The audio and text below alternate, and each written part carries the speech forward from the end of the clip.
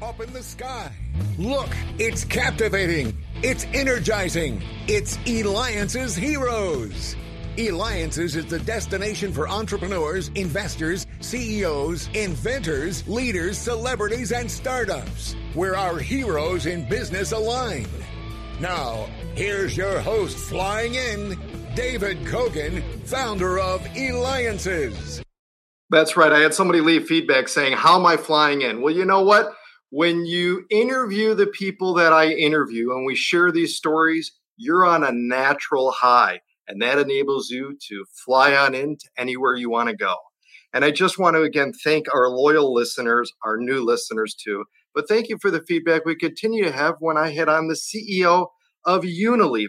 So make sure that you go to Eliances.com. That's ELIANCES.com. You know why? It's the only place where entrepreneurs align. Well, I'm very honored for our next guest today. She is the CEO of, are you ready for this? Special Olympics International. She can be reached at specialolympics.org. Welcome to the show, Mary Davis. Thank you. Thank you very much, Dave, for having me. It's a real honor and pleasure. Now, this is great. Now, I think that, everybody's pretty much Special Olympics, it's a household name. I mean, it is a household name. I think pretty much everybody I know knows Special Olympics. But I think what we don't know really is the scope and the size of Special Olympics. So can you help us understand that?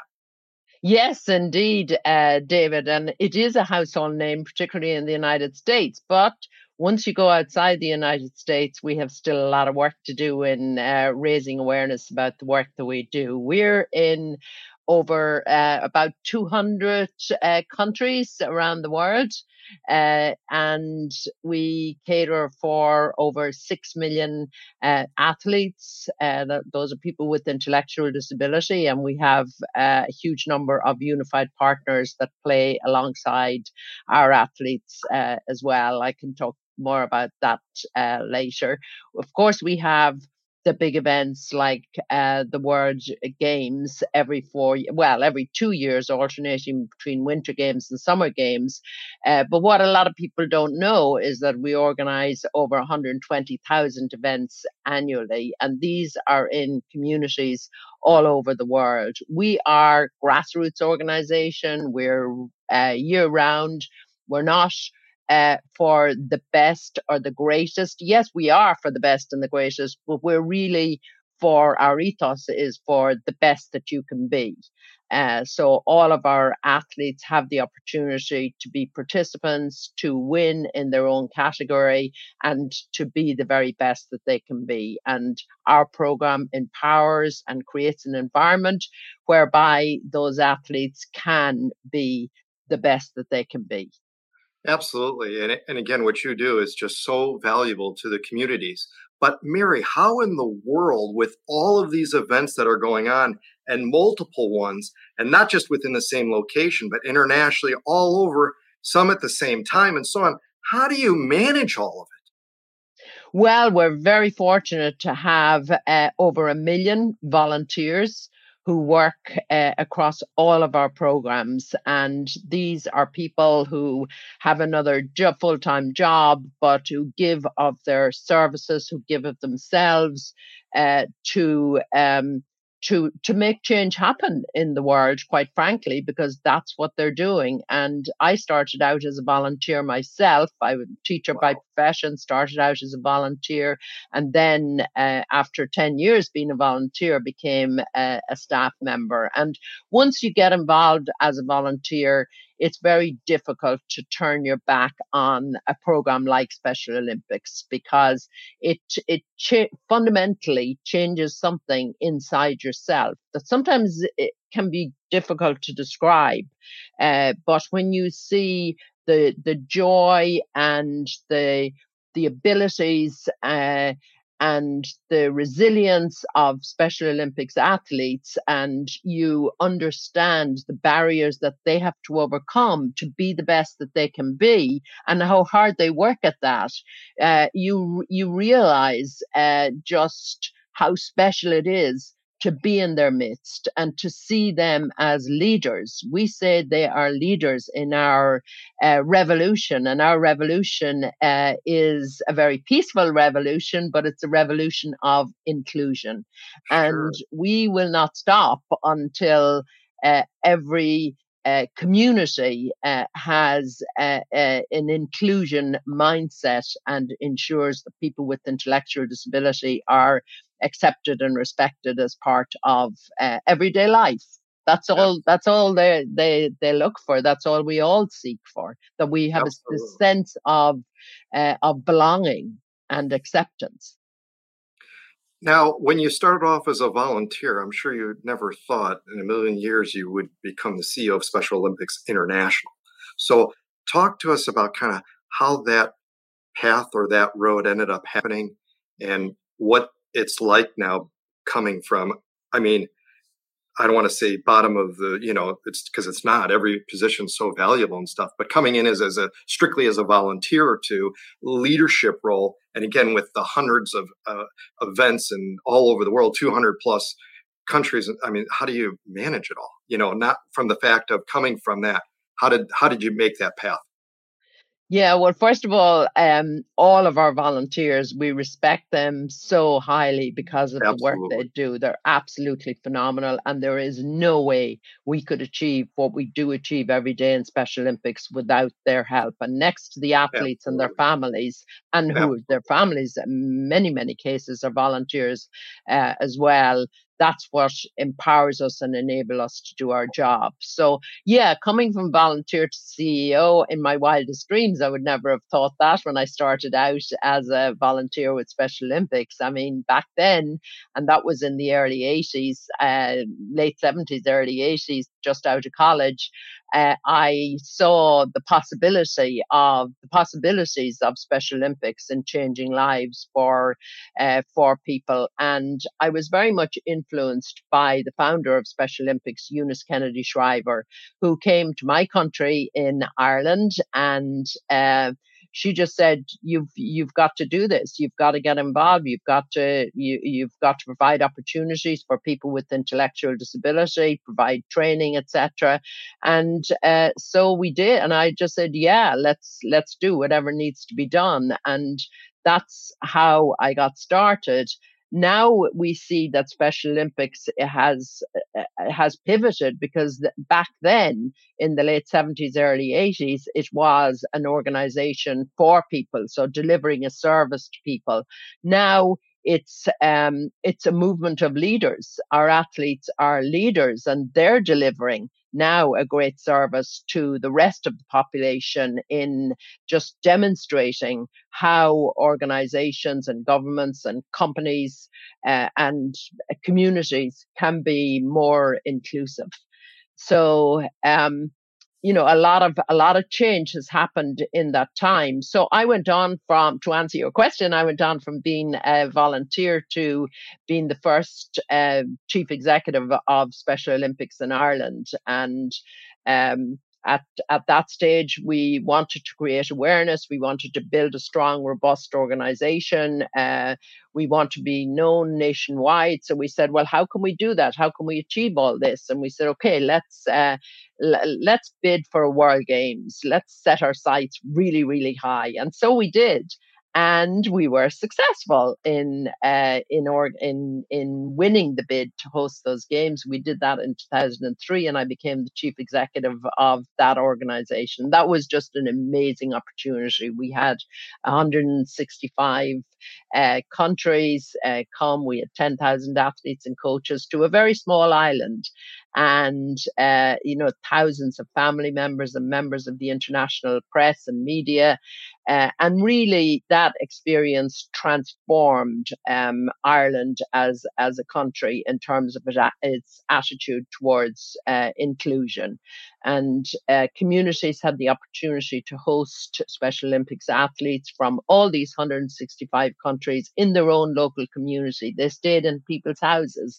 So people really got to experience the joy that I had experienced as a volunteer all those years ago, that they got to experience that firsthand, and it fundamentally changed the way we think since then in Ireland. After that, I became the managing director and president of Special Olympics Europe Eurasia, and now I had not just one country but 58 countries to try also and provide opportunities and change mindsets. And from there, I got a call one day by our chairman, Tim Shriver, to invite me to come to Washington as the CEO. So there you go. So isn't it great?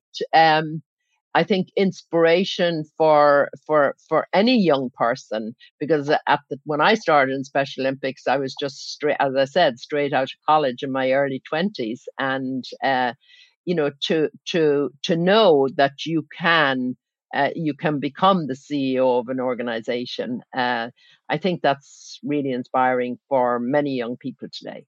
Absolutely. And you're very inspiring. And that's what we're having here today, because you're watching, listening me, David Cogan, host of the Eliances Hero Show. So make sure you go to eliances.com. That's ELIANCES.com. We have with us live, in person, now online, Mary Davis, CEO of Special Olympics International, and she can be reached at specialolympics.org. Mary, I volunteered for Special Olympics when I was in my fraternity in college, and it was the first time that I was exposed to what Special Olympics is. And I have to tell you, I was so touched. I was tearing up at the event. There were so many things that just touched me. But I want to know from you, with the longevity of the career that you've had with Special Olympics, again, starting off as a volunteer, now CEO of Special Olympics International, if there was one or two moments that touched you the most, having been involved, what were those? Well, there were lots and lots of moments, obviously, David, that touched me. But first of all, I just want to say thank you so much for volunteering for Special Olympics and your story. I hear that story every day from so many volunteers around the world. So I'm thrilled that you had the opportunity to experience firsthand. And you realize that what I'm saying is truly authentic, that it actually does happen. Absolutely. Something fundamentally changes inside you when you have that experience. But well, just working on the ground was probably the most fulfilling part of my time. Although in every role that I served, it was incredibly fulfilling. But when you're there on the ground, in the swimming pool, on the playing field, in the gymnasium, wherever it is, and you see the fundamental change that occurs once you provide the skills and the opportunities for our Special Olympics athletes, then you realize that that's a very precious moment for you, and to be involved in such an amazing organization. Another great just highlight for me was one of the athletes, an athlete called Rita Lawler. She was a gymnast that I coached.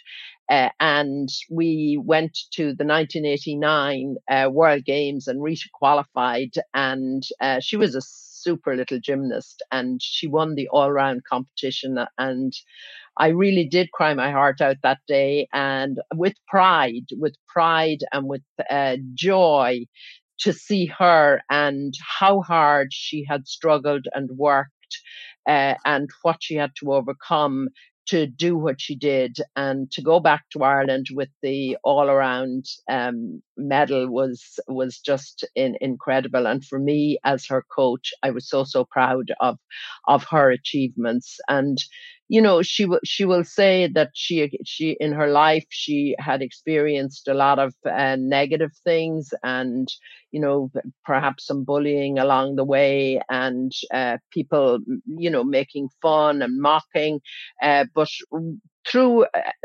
her accomplishments and achievements in the Special Olympics movement, people just looked at her in a completely different light, and they saw her as somebody that was capable of so much and that had achieved so much, which she had in her life, because she went on to work in full-time employment in a company or in a hotel, whereas she'd worked in sheltered employment before that, and she went from sheltered living to working in an apartment, and she went on to write her own book called Moving On.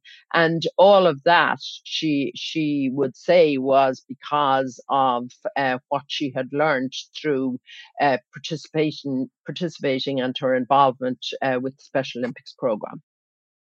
We hear about a lot about this, about brands wanting to be purpose driven, and this whole purpose driven drive, and having companies and brands wanting to be that.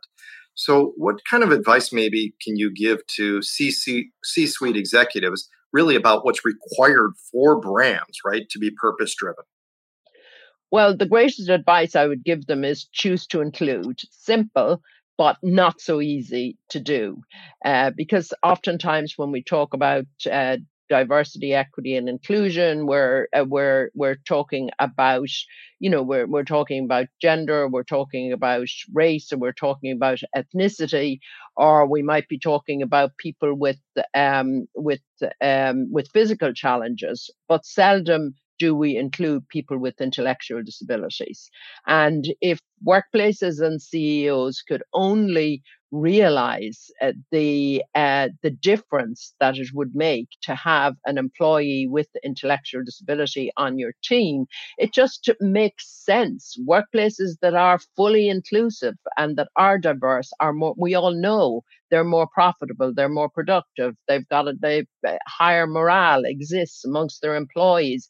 And I've seen this over and over again with many of the companies we work with, whether it's United, whether it's Toyota, whether it's Bank of America, Gallagher Insurance, who all have embraced this idea of true, authentic, is what I would say, workplace inclusion. It's not sports washing. It's not using it to to improve reputation or something. It's a real, true wanting to be more inclusive. And Special Olympics are the leaders. We definitely own that space in terms of teaching, or in terms of our athletes being the teachers of inclusion. They know better than most, because they've been marginalized, they've been excluded, they've been bullied. They know what it's like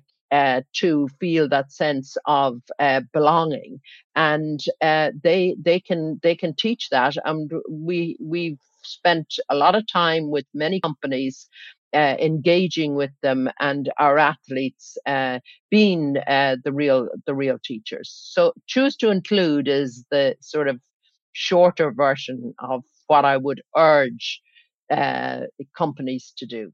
I love it. Love it. Mary, what kind of secrets can you share really with children and young adults about being able to live a fulfilling life like you've been able to?